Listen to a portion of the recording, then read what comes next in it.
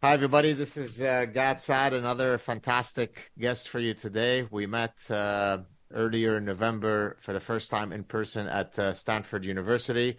I've got Professor Eric Kaufman. How you doing, Eric?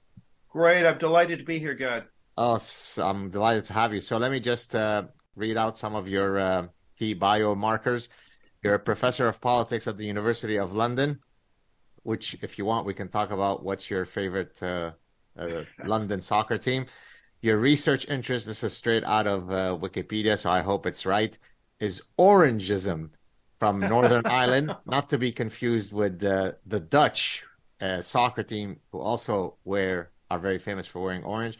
You're also an expert on nationalism and political and religious demography. I think we'll probably get into all that. You're part of a group of dissident academics. That sounds scary and ominous, who speak out against wokeism in academia.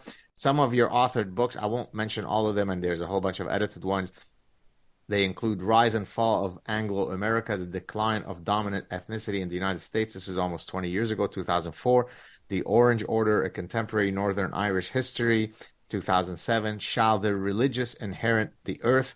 Demography and Politics in the 21st Century in 2010. And your most recent book, a few years ago, White Shift, Populism, Immigration, and the Future of White Majorities. And just before we came online, you said that you're working on your latest book, which we can talk about. Did I cover some of the key markers? You want to add anything there? No, you hit the high points. I mean, I have, more recently done more of these think tank reports that touch on things like critical race theory in schools and public opinion on culture wars questions, which is all coming into the new book, which is really going to be on more on the origin and development of wokeness and the politics of it. Okay, so I think you had said offline that you're working on your last chapter and you'll be sending it off to the publisher. So when would be the expected time of arrival for that book? Yeah, I mean, I think we're talking either summer or January 2024. So it's not clear whether I'll make the summer cutoff. As you know, these publishers operate on these long lead times. Yeah. So I'm with a publisher called Forum, which are a sort of an unwoke imprint, if you like, of Swift Press. So they're a bit more open-minded, I guess you could say, than I was with Penguin for my last book. But Penguin has changed, I think, and it's not as easy to get in there as it might have been. Well, it's interesting that you say this because there are several reasons why I'm with my current publisher. I've not published, well, the second one is coming out with them now. The Parasitic Mind was with Regnery, and my most recent book, which is coming out in July, The Sad Truth About Happiness, is also with Regnery. And originally, when I wanted to work with them, was precisely because they've become the sort of unwoke key publisher. And especially for the parasitic mind, where I was, drilling down on all of these parasitic ideas, I knew that it would be difficult to publish such a book with, in a publishing industry where everybody is parasitized by this nonsense. So if you're ever, I don't want to be the promoter of this publisher, but if you're ever looking for a good home, they're great. And once I started working with them, I've only learned to appreciate them more. They I don't know if they have a mechanism by which they pick everybody, but everybody from the copy editor to the editor to the acquisition editor to the publicist are just beautiful people. Have you ever worked with them, or have you I ever? haven't. I know about them. I mean, I also know there are new imprints, say from HarperCollins or some of the majors have more, call it conservative imprints now. But again, one of the problems is some of those imprints just want to publish, Sarah Palin's autobiography. So it's tough to get that sweet spot where you have sort of serious intellectual content. But I think it's starting to develop. I mean, this is kind of an encouraging sign that the publishing industry, there's enough dissident activity, and same with agents, that I think publishing can actually continue to allow an ungated route for people with dissident ideas to get into a wider audience. Right. Now, your excuse me, your forthcoming book, is it a trade book? Is it meant for the masses, or is it an academic book? Yeah, so my last, I haven't done a proper academic book for a while. My last two were trade books, and this is also a trade book. So yeah, I mean, it makes such a difference, as you know, to get a proper marketing team behind you, and they just do a so much better job. I mean, I have published quite a few academic books. You know, you get stuck on the catalog and you get priced at a ridiculous Yeah. amount. You know. Well, this book, right? Well, these two books are both academic books. This was my Yeah. first book, The Evolutionary Basis of Consumption. This is an edited book, Evolutionary Psychology and the Business Sciences. I think that one, the going price was $189. Yeah. So you're basically saying only university libraries are going to be interested in purchasing it. What now that you've published several trade books, have you been bitten by the sort of the populist bug, if you'd like, trying to target, or do you still retain an interest in going back to the roots and publishing books that will be read by four people and your mom? I still publish. What I do is I publish that kind of stuff in journal form, Yeah. and I just save my book writing energies for a more popular market. Partly, it's not the money, which we know is not great even in trade presses, unless you are somebody extremely famous, which you are more than I am. But I think it's simply that it gets read by a lot more people Yeah. because they actually put effort into marketing, and they don't just sort of say, "Oh well, libraries will pick it up, so at some ridiculous price we'll sell 800 copies." You know? But are okay, so you've made the decision to reserve, as you said, your book writing energies for the trade books, but your academic stuff, okay, you're looking for the journal outlets. Have you lost some of the spunk for publishing in peer-reviewed journals because you now can publish books that can be read by a lot more people? Or no, are you able to compartmentalize and you still love both equally? I don't know about loved. I mean, especially if we're talking about me here, I think I've certainly got a lot of detractors in academia. But what I would say is anything controversial, I won't bother going into a journal because it's not impossible to get in, but it's very difficult. So things that are uncontroversial, I'll publish in a regular journal.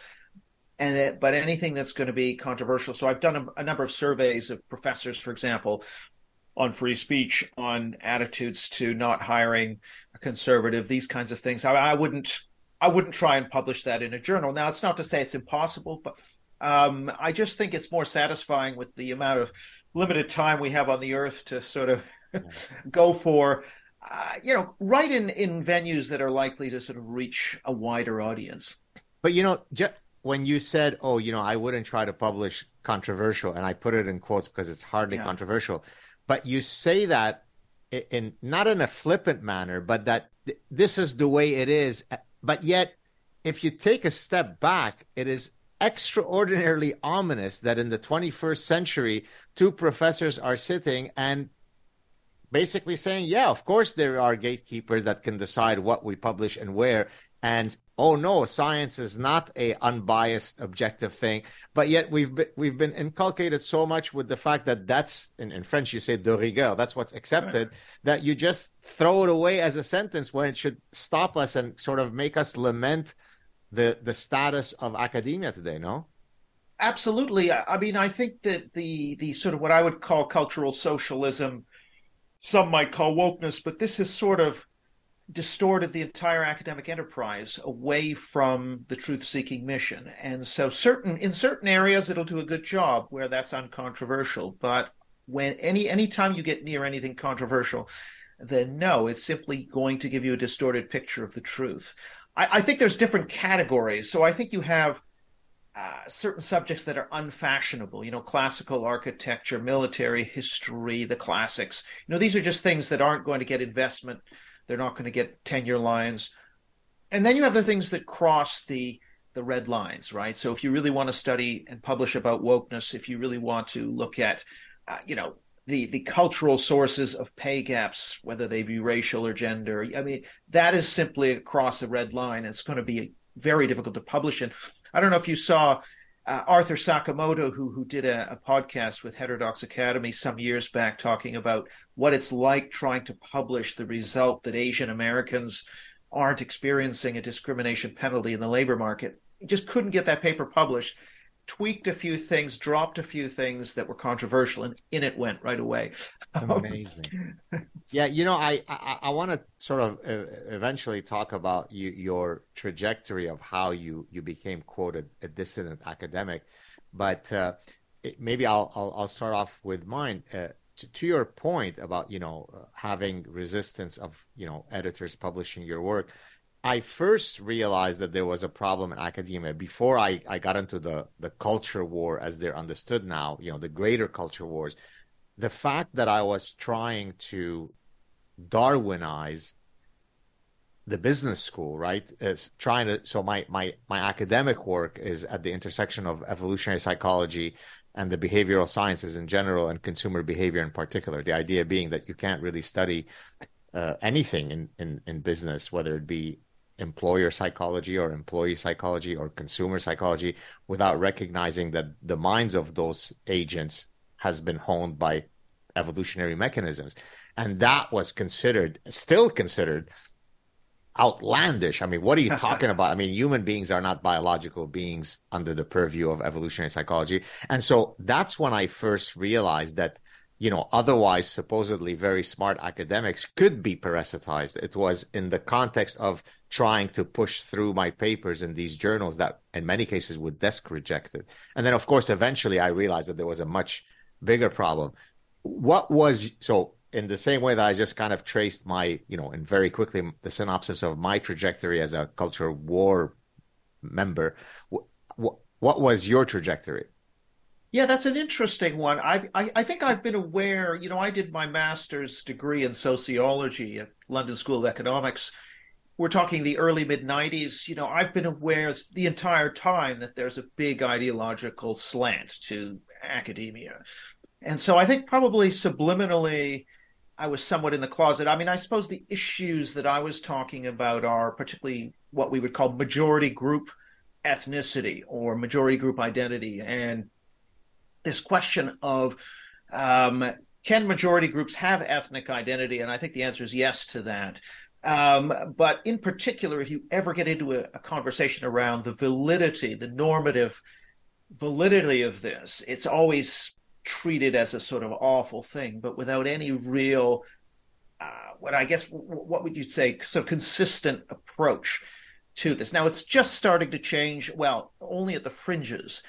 Are people grudgingly now starting to accept that, well, actually, there may be this thing called majority group identity, and maybe it's not entirely something that's equivalent to Nazism, but I think for the longest time, that equation was made. I mean, how could you possibly have something like, an ethnic identity if you're in a Western country? And ultimately, this is kind of in my last book, just looking at the populist revolts or the rise of national populism since 2014 in Europe, and then with Trump and Brexit, and then looking at places like Italy. If you don't understand this aspect of that there are a lot of people who have these majority group identities, they don't want to see their countries ethnically shift so quickly, then it's going to be very hard to understand national populism. So I'm guessing I haven't regrettably read, Right. some of your your books. It's very big. But the white shift, I can already, even without having read a single syllable from that book, I can see what the attacks would be. So let me kind of brainstorm a few attacks, and then you tell me if I'm right. So you are a white nationalist. You are part of the Great Replacement theory. Oh no, it's the Browning of Italy. It's the Browning of the United States, of Canada, and therefore you're trying to lend scientific credence to pure Nazism. Is this roughly what is the argument against your position? Yeah, sort of. I mean, it's sort of odd because I'm sort of, like you, I'm sort of Jewish. I've also got Hispanic and Asian background. But my point here is that, the point in the book was to say there's really two things going on. One is ethnic change is ultimately behind these sorts of populist, the rise of national populism, and anti-immigration sentiment. And we need to have a conversation about the speed of that change, and that's perfectly legitimate in a democratic society. No one's saying we're going to have zero immigration, but there has to be some discussion about the cultural side of immigration. Now, the second half was much less controversial. It was more about assimilation and the emergence of mixed race majorities. But the first part of the book, yeah, I think some people would say, how could you even talk about something like white identity without condemning it outright as an awful thing? And but the point is really, if you look at surveys, and if somebody identifies strongly as Irish or Italian in the U.S., they're going to identify more strongly as white. Just as if they identify strongly as Chinese or Thai, they'll identify more strongly as Asian. It's not that mysterious. It's just a sort of higher level pan-ethnic identification. It's not necessarily more toxic either. I mean, of course, anything taken to its extreme is going to be toxic, but there is this sense that of what I call asymmetrical multiculturalism. Ethnicity is fantastic for minorities and it's horrendous for majorities. I don't think that case can be sustained ultimately over time, and I think it's breaking down. So that was kind of part of the theme in that book. So let's see if I can link, some of your arguments to, my evolutionary lens. So here's one possible thing. We are coalitional thinkers. We view the world as blue team versus red team. So it's a very easy argument to make that there's an innate proclivity to view the world as us versus them. So any inherent tribal, coalitional thinking is just part of the architecture of the human mind. Would that be one line of argument where we can marry some of the positions that you take within an evolutionary paradigm? Yeah, I think so. And I think evolutionary psychology has a lot to say for the study of nationalism and ethnicity and all of these sorts of conflicts. You can, of course, the big question is, how are those dividing lines? Are they party versus party, Democrat, Republican? Right. Are they going to be ethnic, white versus non-white, etc.? And that's where there's no doubt that social construction and how boundaries are framed absolutely matters. One of the classic questions is always ethnicity versus class. Which of these identities is going to be stronger? They're both to some degree playing on a tribal impulse. But I suppose you could say when the two are equally matched, there are some people who would say, well, the one that is more closely related to a familial metaphor will tend to be more resonant for evolutionary reasons. And I'd be curious to hear your thoughts on that. But yeah, I mean, I'm perfectly accepting the role of society and assimilation and boundary change. But you're right that there is that sort of evolutionary basis, the us them, which is always playing. Well, there's a great quote. I think I cited in I guess you can't see. Hold on, is it? Oh, this book in the Consumer Right. Instinct by Leon Uris. Are you familiar with that quote? No, I'm not familiar. No, I know the author, but no. Well, basically, I mean, I'm going to completely butcher it now, but it's something like, it's me and my cousins versus whatever. It's me. So it gets more and more. Yes, I know the quote. I know the quote. Right? Me and my brother against my cousin or something like that. Exactly, right? Yeah, I mean, yeah. if we're attacked by Martians, then we all become, I mean, that's not part of his quote, but it's me saying it. We all become Earthlings, right? Because now that becomes the queue of assortment. But to your point, I mean, to your earlier point about, it depends which queue you use to create the delineation. Excuse me, us versus them. I think this was my first semester as a doctoral student. I had taken a course. Actually, this was the course where I first was exposed to evolutionary psychology. It was a advanced social psychology course with a social psychologist by the name of Dennis Regan, and I'm almost certain that it was in his course where he had talked about a study, and I don't think I've ever found the exact. I found references to similar studies, but the specific one that I'm going to mention, maybe you'll know what the reference is. So it was a study. It's going to speak about the sort of the random nature of how you can cause people to assort on completely inconsequential cues. So you bring in people into the waiting room in the laboratory, and you put a sticker on them, either a blue sticker or a red sticker, and you say, "Oh, I'm just going to identify you for some other purpose later. Oh, I'll come back in a few minutes, and then we'll go on to the real experiment." Of course, the real experiment is to see how the people in the waiting room are now going to start interacting with each other as a function of this completely random cue that you've used, the blue versus red. And what ends up happening is that the blue dot people start talking to each other, and the red dot people start talking to each other. And of course, at this point, it doesn't matter if I'm gay or straight, if I'm tall or short, if I'm Jewish or atheist. All that matters is this cue of assortment that speaks exactly to your point.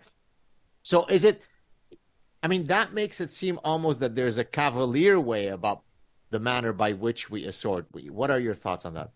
Well, I actually think so. So there's different strands of evolutionary psychology. So there is an argument that says people you share more genes with. I mean, in the evolutionary race, you're going to cooperate with those who you share more genes with. Therefore, you read cues that are related to genetic relatedness and etc. Okay, so that would suggest that all other things being equal, if one set of markers is totally superficially constructed and the other is in some way perceived as being more related to genetic relatedness, the second one will win out in a battle. But of course, rarely do they have equal social power. So clearly an Oriental Jew and a European Jew are going to feel closer, even if genetically perhaps the Oriental Jew and the Arab might be close. I don't know. But so there are many factors that go into how these tribes are made up. I mean, I should say just in the book, in both my first book and also this recent book, I'm interested also in the way ideology intersects with it. So a lot of the things that you talk about, the rise of the left,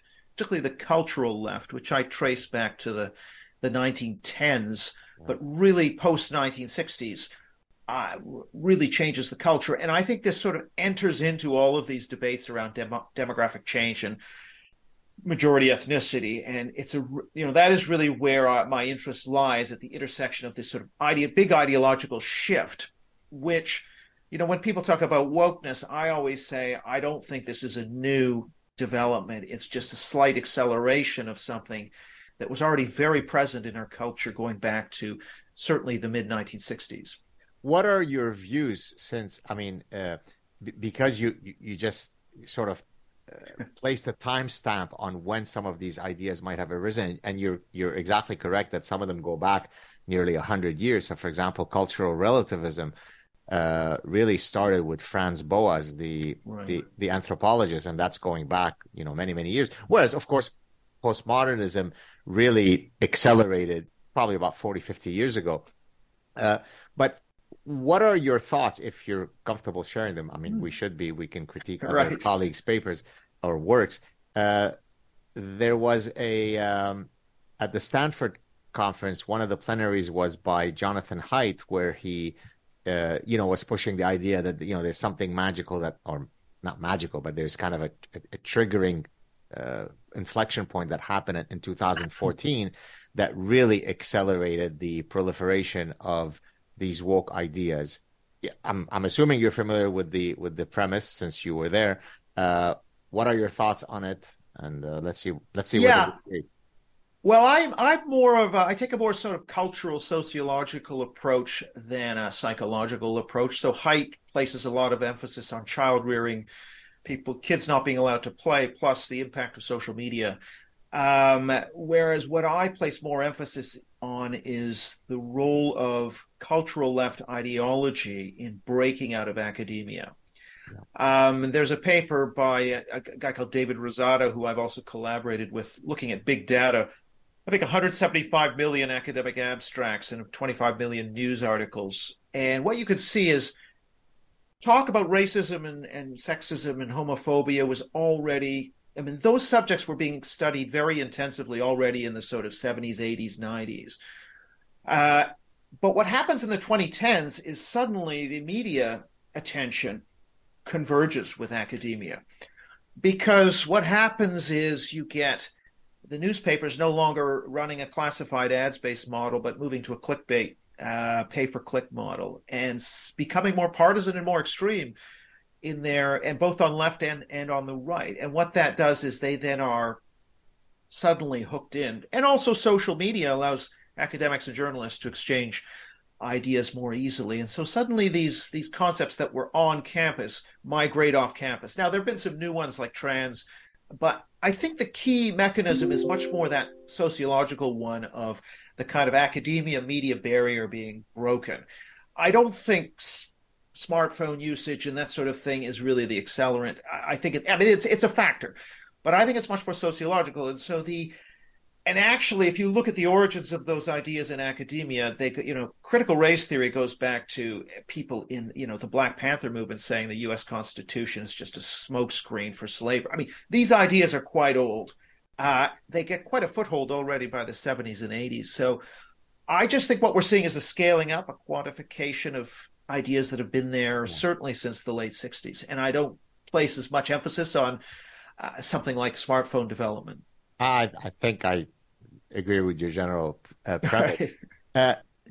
Do you think that there is a future where the reality of the lopsidedness in terms of, all the studies that have been done looking at the distribution of Democrat to Republicans or liberals to conservatives in academia, could we look into a crystal ball and see a future where that is less lopsided, or is there something that is endemic to academia that says that you're never going to improve on whatever we have right now?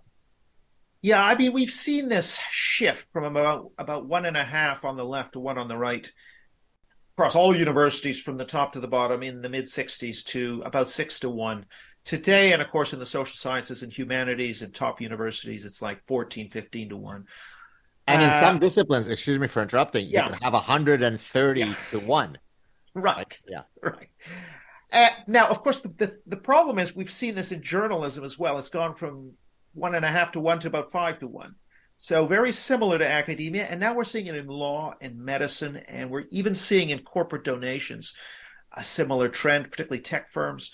So I think what's happening is we have this new set of values, which I call cultural socialism, which people who are young or who are highly educated or who are on the far left are buying into. And as these people enter into companies and organizations like the New York Times, they're bringing, or publishing houses, they bring these values with them. I'll give you an example from some surveys I've run. Should James Damore, the Google engineer, have been fired for issuing his memo internal to a company on the gender policy? It's something like 2/3 of 18 to 25s in Britain and America support the firing of James Damore, compared to a quarter to a third of those over 50. Another question is, should J.K. Rowling be dropped by her publisher? I mean, in Britain, it's amongst the 18 to 25s, it's 50-50. Yes, she should be dropped. No, she shouldn't. Over 50s, it's like 85 to 5. So we have this new generations coming in, which are just vastly more culturally socialist than older generations. And it's hitting academia pretty hard, but it's also hitting a lot of other professions. But is that a reflection of being young, and therefore that bent is simply more alluring to me when I'm a lobotomized young fool, but then I grow out of it? So therefore, what you just said, I could have taken a snapshot 100 years ago and would have found the same thing? Or are you saying there's something in the water today that makes the young more likely to succumb to cultural socialism? I'm afraid I think it's the latter, which is why I always say that I think there's no blip here. This is not something that's going to fade away. It's only going to grow stronger. We're only at the beginning of a process. So, for example, there have been a number of studies that ask the same question, have been asking the same questions since the 1970s. So the General Social Survey asks about, should a racist be allowed to speak, a militarist, a homosexual, a communist? And generally, the young were always more tolerant than the old, even on letting a racist speak. That started to change, starting in the sort of 80s, 90s, turns around, and now it's completely gone the other way, only for that one category, racist. So anything to do with race, gender, sexuality is now in a wholly different category from any other type of speaker. There was a study done at Smith College asking about free speech attitudes. something like you should the definition of free speech being you should listen to points you disagree with. That's again the same 18-year-olds even in 2000. If I can remember correctly, it was 2000 versus 2016. In 2000, 70% were pro free speech, and that had dropped to 47% on the exact same question, the exact same age group. So I think, unfortunately, this is not just an age thing people are going to grow out of. I think it's baked into the generational cake. Do you think so? One of the things that I talked about it in the Parasitic Mind, but since I've gone on actually, if you remember at the Stanford conference that we were at together, I talked about deontological versus consequentialist ethics. I picked up on that theme again at an event at USC a couple of weeks ago, where boy were they hostile to me. It was unbelievable. I saw that. Yeah. So I'll just, I know you know the distinction, and some of our listeners and viewers will know it, but for those who are joining us for the first time, let me mention it again, because I truly think that something is happening where a greater number of young people are becoming consequentialists for reasons that are difficult to understand. So deontological ethics is navigates an absolute truth. So if I say it is never okay to lie, that will be a deontological statement. If I say it is okay to lie, for example, to spare someone's feelings, well, then that would be a consequentialist statement. And for many, many things, it makes perfect sense to be a consequentialist. But there are a set of principles, a set of pursuits that by definition have to be deontological. The pursuit of truth should be deontological. Freedom of speech should be deontological. Some judicial principles, such as presumption of innocence, should be deontological. There is no, I believe in presumption of innocence, but fill in the dot. So clearly, it's the case that many young people are succumbing to a consequentialist ethos in domains where they should be deontological. So first, if you agree with that, then why is that happening? Is it because universities are pushing the minimization of hurt feelings over the pursuit of truth? What's driving that shift from places where you should be deontological to becoming consequentialist? Well, yeah, I sort of divide the map into cultural socialists versus cultural liberals. The cultural liberals are about objective truth, due process, free speech, all the things we sort of agree on. Cultural socialists, it's about equality of outcome for historically marginalized race, gender, sexual identity groups, and protection, including emotional protection of those groups. So if those are your top values, it's all about emotional safety and it's all about equal outcomes, then that's going to trump any kind of free speech or truth-based order. I mean, it's interesting because as you were speaking there, I was thinking of another study which is talking about how young people used to be morally relativist and they're now morally absolutist. So they've gone from sort of this idea that there can be competing truths to no, there's absolute right or wrong. Interestingly, so the younger people now are less likely than people without a degree to say, oh no, there's absolute right or wrong, right? So they become actually more morally absolutist. And this is, I think, behind some of the increasing intransigence over these values. But the moral absolutism that you're speaking of is not an epistemological one. It's a dogmatic one, right? Right. Don't say that men cannot bear children.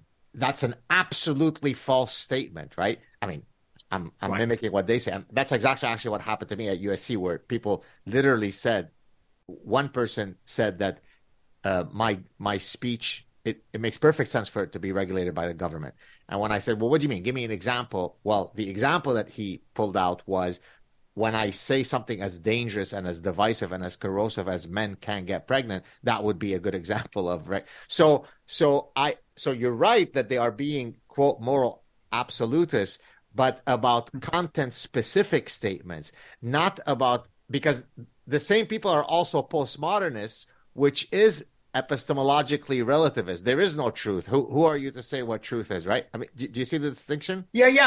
I think you're on an important distinction, but I think it's the same with postmodernism. I think they're selective postmodernists. So, right, if you really take postmodernism seriously, you could look at a statue of General Lee and say, well, the meaning of General Lee is in the eye of the beholder. So actually, you think it's racist. I think it's not racist. But they don't take that view. It's very much, no, this is the meaning. It's not postmodernist. So I think they're very selective. It's just if it reinforces these two, the care, harm, and equality foundations, to use Jonathan Haidt's terminology, that's really what drives them. And all the other stuff is, I think, whatever intellectual somersaults they need to do to sort of reinforce this idea of the dominant majority is bad and the oppressed minority is good. I mean, that's their sort of driving force. Do you, since, you mentioned earlier, some longitudinal sort of big data stuff, this is not necessarily big data, but maybe more anecdotally, we both belong to this email list of, I don't know how many, 30, 40, 50 professors who, seem to fit the quote dissident mold. Does that embolden you in that you feel that 5 or 10 years ago there would have only been 6 people on that list? Or are we going to see from 50 to 500 next month? Or do you think we've reached a critical mass of free thinkers and it's never going to grow beyond that? That's a really interesting question. I mean, I do think you're right that there's been a lot of exciting formation of new organizations, FAIR, and there've been there's a lot of exciting things happening. So I think that is growing, and there is mobilization. And I'm sure yourself have gained. We've drawn a lot of succor from these movements. I mean, I have to say the Free Speech Union in Britain. I've had multiple Twitter mobbings and internal investigations and all of these things. What I would say is that the backup now is so much more effective, the online and the organizational backup. And I think that gives people a lot more sort of psychological support. So I think it's extremely important. Now, do I think that's going to change the game? I don't, unfortunately. I think there's just not enough muscle behind that minority to be able to really overturn the system, partly because I don't think actually that most academics silently even support us. I mean, I think some of them do, and most academics don't support canceling and firing, but most academics do support something like diversity statements. So about 60% in the social sciences and humanities and top universities would support diversity statements. More of them would support affirmative action than would oppose it for reading lists. So race and gender quotas for reading lists would get more support than opposition on a survey. So this isn't sticking your neck out. This is just an anonymous survey. So I think actually it's going to be very difficult from within the academy or within the theater or publishing to be able to affect these changes. And that's one of the reasons I think that what Ron DeSantis is doing, what we're seeing, I don't agree 100%, but I think ultimately the change, at least in terms of making institutions line up with the law on academic freedom or line up with the law on equal treatment, that's going to have to come from outside the institution. Yeah, so I want to come back to Ron DeSantis in a second, but so here's a theory that I've floated around in various settings. Let me push it to you. Let me mention it to you. So if you're looking for a model, then you're looking for certain morphological features because you're hopefully going to choose someone who's very attractive. If you're looking for a soccer player, they better be able to be fit and run fast and so on. If you're looking for Navy SEALs, they need to be physically fit, courageous, and so on. In academia, we may choose people who, we'd like to think have high IQs, are well-educated, but we certainly don't select academics to be what I call intellectual Navy SEALs, right? Which is to be combative, not in a cantankerous way. Not you can be combative while having a smile on your face. You could be a smiling assassin, right? So most academics, and I say this using my Gad colorful language because I think it's a powerful way to communicate. I call them, there's a new species that we've uncovered in academics, and they're called they're invertebrate castrati. They don't have a spine, and they don't have testicles, irrespective of whether they're men or women. So that even if we pick the quote, and I don't mean to belittle anybody who's on the email list, even if we pick people who we are supposedly on the side of deontological principles and so on, if you go into the trenches with them, they would be sucking their thumb in a fetal position, crying while watching Bridget Jones' Diary. Whereas I think to effect change, you have to be a Navy SEAL. You have to be larger than life in the sense of let's fight it out. So I can be very loving and very warm in my personal interactions, but I also can be very unforgiving when someone attacks me and so on. Do you think that that might be one of the fundamental problems of why we can't redress the problem? Because you need certain traits in the one group that is going to stand up and fight that they simply don't possess. Yeah, I think you're right that the people who do stand out, who do stick their neck out, clearly are contrarians and have those character traits that you mentioned. I guess, however, I'm not 100% sure that there's more willingness to defy convention in other sectors like the corporate world or even the police force. I think some of the things that you see coming out of the police, certainly in Britain, some of the prosecution for speech, or not prosecution, but certainly the policing of speech, there's very little pushback. So partly this is where I always look to sort of institutional incentives, because I don't think you can rely on human nature to do this. I think it's going to have to take some kind of changing of the landscape of incentives in order to sort of allow more dissenters to come out, because most people aren't going to be willing to pay that kind of a price, or they don't have the fortitude, or they don't actually, maybe unlike you, they may not have a good sense of what is, someone's saying that you've erased my identity. Maybe they're right. They may not know the arguments. They may not have a sense of their convictions. So this is one of the reasons I think that the impact of government policy, elected governments reforming institutions through some of the things that DeSantis is doing, for example, like banning DEI. Britain has a higher education freedom bill, which I've been involved with which essentially will allow the regulator to fine universities that are not upholding and promoting academic freedom. Now, some people don't like that approach, but I think, unfortunately, in the situation we're in now, you've got to be able to sort of change the incentives for these administrators. Otherwise, I don't think you're going to get anywhere. And it's sad, but I've come to that conclusion. But I think what you're basically saying is that the default value of humans, of human nature, is to be cowardly, apathetic, fence sitter. And therefore, what you're saying is you need a nudge mechanism through some institutional mechanism that allows us to come out from the stupor of, cowardice and apathy, correct? Yeah. I think it's easier for the president of a university to say to a group of, blue and pink-haired protesters to say, I'd love to do what you want me to do, but we would get fined, or we'd wind up in court, or we can't do it because of Regulation X. Right. I think that allows the president to give them that excuse and therefore not have to face their wrath. I think that's a more realistic solution than to expect the president to say, no, you're wrong, free speech, etc. I just think there just aren't enough Navy SEALs to do that, right. I'm afraid. Right. Okay, so let's turn into, I guess he wasn't a Navy SEAL, but I think he was in the Navy. You mentioned Ron DeSantis. He was in the Navy, correct? Isn't that what he was? I think he was in the military. Yeah, I don't remember exactly. Yeah, which one? Okay. So did you see recently, I'm sure you did, the sort of what many would consider to be a fundamental attack on the principle of, or the mechanism of tenure and so on.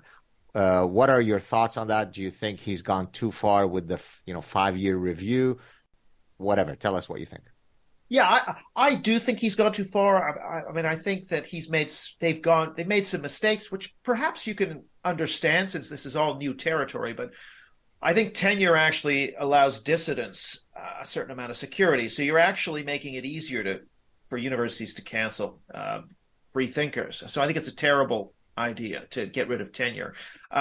In terms of other things, I also don't think you can ban ideas, however awful they are, and they are awful. I don't think you should be banning critical race theory in universities.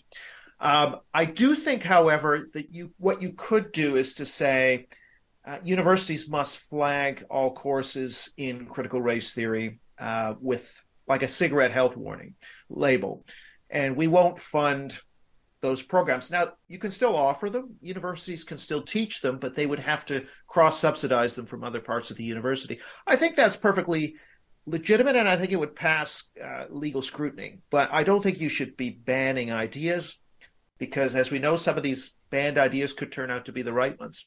Yeah, right. I mean, I think Hungary took that approach, right? Where they, if I'm not sure if they banned or whether they stopped funding, which effectively could mean roughly the same ultimate thing, things like women's studies and all that kind of stuff.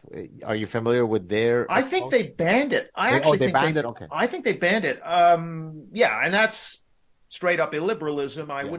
wouldn't support that. I think I mean, it's pretty common for governments to defund, say, courses that are not whose graduates aren't earning much money, or in Australia they're paying a lot less for people to do humanities. I mean, those are decisions democratically elected governments can take in terms of their budgets. But I think to ban ideas, I think that's not something I think is in in tune with classical liberalism. Yeah, exactly. And as you know, I think I might have mentioned in the Stanford talk, the way that I demonstrate my commitment to, an absolutist ethos on freedom of speech, that I support the right of Holocaust deniers to spew their nonsense. And so there's almost nothing that you could think of that is more offensive. And yet, if you're going to be a free speech absolutist, that's the test case, right? Yeah, I completely agree. Even though without my grandparents escaping, I wouldn't be here, right? So yeah, Right. You said earlier, by the way, speaking of that, you said earlier you're sort of Jewish, meaning that I think your dad is Jewish, right? yeah. My dad's Jewish, yes. Right. Now as I was preparing for our conversation, I went to your Wikipedia page and I saw that your dad has his own Wikipedia entry, and apparently he's this incredible polyglot. Is that the right way to, right? So he's, Yeah, but that's what is the right. difference between a polyglot and just a person who is multilingual? Is it just it's multilingual on steroids? I think that's right. I think that is more or less the only distinction there. So yeah, he's as polyglot as I'm not. So Are you only speak English? well, a bit of French, but it's nowhere near what he's got. So Have you ever discussed with him what is the specific architecture of his human mind that makes him so receptive to being able to, and I mean he's not just learning, Spanish, French, yeah. and Portuguese, which are part of the same family of Romance and all that. But he's learning, I don't know, I think it was Mandarin and Japanese, and I mean uh Oh yeah. I mean, he's spoken those for a long time, and he's now getting into sort of Turkish and Farsi and all. So yeah, I mean, it's he's got a talent for this, And I think it's when you pick up a certain amount.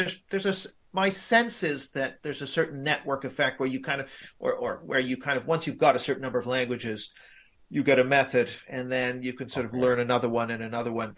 Um, as near as I can figure. Has he gone towards the Arabic and Hebrew? I don't know. I think he's dabbled in Arabic. I'm not sure which language. He seems to have a different language on the go each month. So, Wow. Well, one of my only, do you have children, Eric? yes, I got two who are, I guess they're now 19 and 23. So, Oh, wow. yeah. Well, mine are a bit younger, and I tell people that my only parental regret thus far, may it be the only one, is that we haven't passed on, we, meaning my wife and I, haven't passed on our rich linguistic heritage to our children. So I speak four language, French, English, Arabic, Hebrew, and my wife speaks French, English, and Armenian by virtue of being Lebanese Armenian. Uh, and so between the two of us, we have five languages covered, and yet our children only speak French and English, which, okay, is better than only English, but it really, really hurts me to think that, they don't have all these languages. Now, in our case, it was a very very mundane reason why this happened. Because my wife doesn't speak Arabic or Hebrew, if I spoke to them in those languages, then she'd be locked out. If she spoke to them in Armenian, then I'd be locked out. So we ended up taking the easy and regrettable decision of just speaking to them in languages that we both understood. Uh, do your children speak more than one, or are they the typical kind of slash American? I think they're. I mean, yeah, we're. I'm in London though, so Yeah, they're I know. actually. But yeah, they know. I think it's English. Although they're learning, they both have an interest in Spanish. So that's interesting. So maybe they can converse with my parents, or certainly with my dad, and in a way that I won't understand. So, Right. Your father grew up in Montreal, right? he did. He did. He was from NDG, and Look at that. Wow. yeah, yeah. So you know Montreal well? Not well. I mean, I have been there, but I mean, I know where the English-French divide used to be. Right. Was it, of course, when he was living there, it was much more, the politics of René Lévesque and all of that. That was just after Expo '67. Actually, I think he left. But it was in that period when all the Anglos were leaving. Oh, not all, but many of them. Yeah, well, the current premier of Quebec is also quite linguistically, motivated. Yeah, many people don't understand some of the draconian, I mean, almost laughable rules that Quebec has to try to ensure that its linguistic heritage is protected. Is this something that you have an opinion on? Yeah, I do think you're right that the sign laws, Bill Yeah. 101, all that stuff is, in my view, was unnecessary and emotionally, it's not sound policy. However, I'm kind of torn on Quebec because they are now the only sane part of Canada. So, um, so I think it may have driven them down one road in the sort of 1960s, but somehow it's insulated them from the mind virus, as you call it, to a greater extent. So maybe they'll be the salvation of the country. I have no idea. Who knows? Yeah. All right. What are some, as we wrap it up, but of course I could talk to you for another 5 hours. What are some projects that you're currently working on that you'd like to perhaps use this opportunity to promote or discuss? Take it away.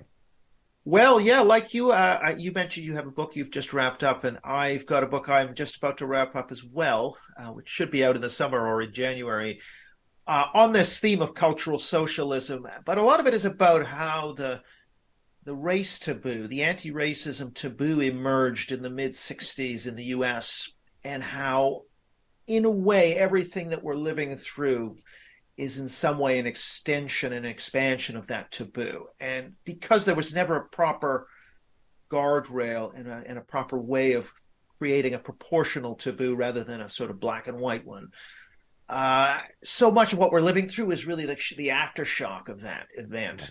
And I think one of the big challenges is going to be, how do we tame that? But also the book is going to try, and a lot of these books talk about how awful things are, and I'm really trying to sort of talk through in more detail what we can do in policy terms to try and turn the ship around. So yeah, that book is going to be out, as I say, in the summer or in January, and that's been my main focus. I've also done a few think tank reports with the Manhattan Institute and Policy Exchange in Britain on just how extensively critical race and gender theory has penetrated into secondary schools. So it's something like 93% of American 18 to 20-year-olds were taught in school about one of 6 or 7 concepts like white privilege, patriarchy, etc. So the penetration rate in the schools is really great, and it really has a big impact on attitudes. People who've been exposed to more of this critical social justice instruction in schools are much more likely to support white guilt, affirmative action, to be Democrats. So this really matters. I mean, the socialization of the next generation. And so schooling and education, I think, certainly for conservative politics, has to become a much bigger priority. Do you think that, speaking about sort of pushing back against some of the indoctrination in earlier education? By the way, I recently had the authors of Stolen Youth, which basically looks at exactly the penetration that you're Okay. speaking about, the indoctrination of children. It used to be that, someone like me would weigh in on how the older students are being parasitized and indoctrinated. But as we know, ideologues want to get to your children as early as possible because that's when they don't have the cognitive mechanisms to counter argue against yourself. That's when I can really indoctrinate them. Uh, so, any thoughts about? Have you read that book? Do you know that book? I haven't. I'm going to have to read it. I Oh, haven't. it's Yeah. yeah, it's right up your alley. It's Okay. Carol Markowitz and Bethany Mandel. I haven't Okay. gotten either names wrong. Yeah, I'll find it up, but yeah. yeah, I'll Oh, yeah. definitely check it out because yeah, I think this is really because once I've already said that younger people are a lot more woke. We know that university doesn't change opinion that much in either direction. The big changes, I'm convinced, are happening before they set foot on campus, and so education policy is going to play a big role in determining who the next generation of voters are. And I think that's something we have to get quite serious about. Now in Britain, there is a law that says you cannot politically indoctrinate in school. That law is being flouted, broken, etc. The Conservative government was asleep at the wheel. They kind of late in the day put in some guidance on what impartiality should mean. It was full of holes. It hasn't made a damn difference. That is something that I think is going to have to be tightened up a lot, including in the inspection regimes for schools. So yeah, this is a whole area of policy that just needs a lot more attention. Do you think, just to wrap up this conversation and then we'll say goodbye, do you think that activist parents have an import? I mean, yes, of course they have a role, but do you think Right. that they might serve as the catalysts of change in the way that is discussed in the book that I just mentioned earlier, or maybe for example, Asra Nomani, who has been at the forefront of that. So do you think that it's going to be parental honey badgering that's going to sort of stop some of this indoctrination from taking place? I think in jurisdictions that are run by progressives, like the blue states of the US, much of Canada, then yes, it's going to have to fall to parents locally to try and defend against it to the greatest extent they can. However, in, say, red states in the US, or perhaps when there's a conservative government in Britain, you can actually put pressure on the government to try and sort of institute a lot of these changes. So I actually think that's more long lasting and effective. But if you don't have that, yeah, you've got to go local only. Beautiful.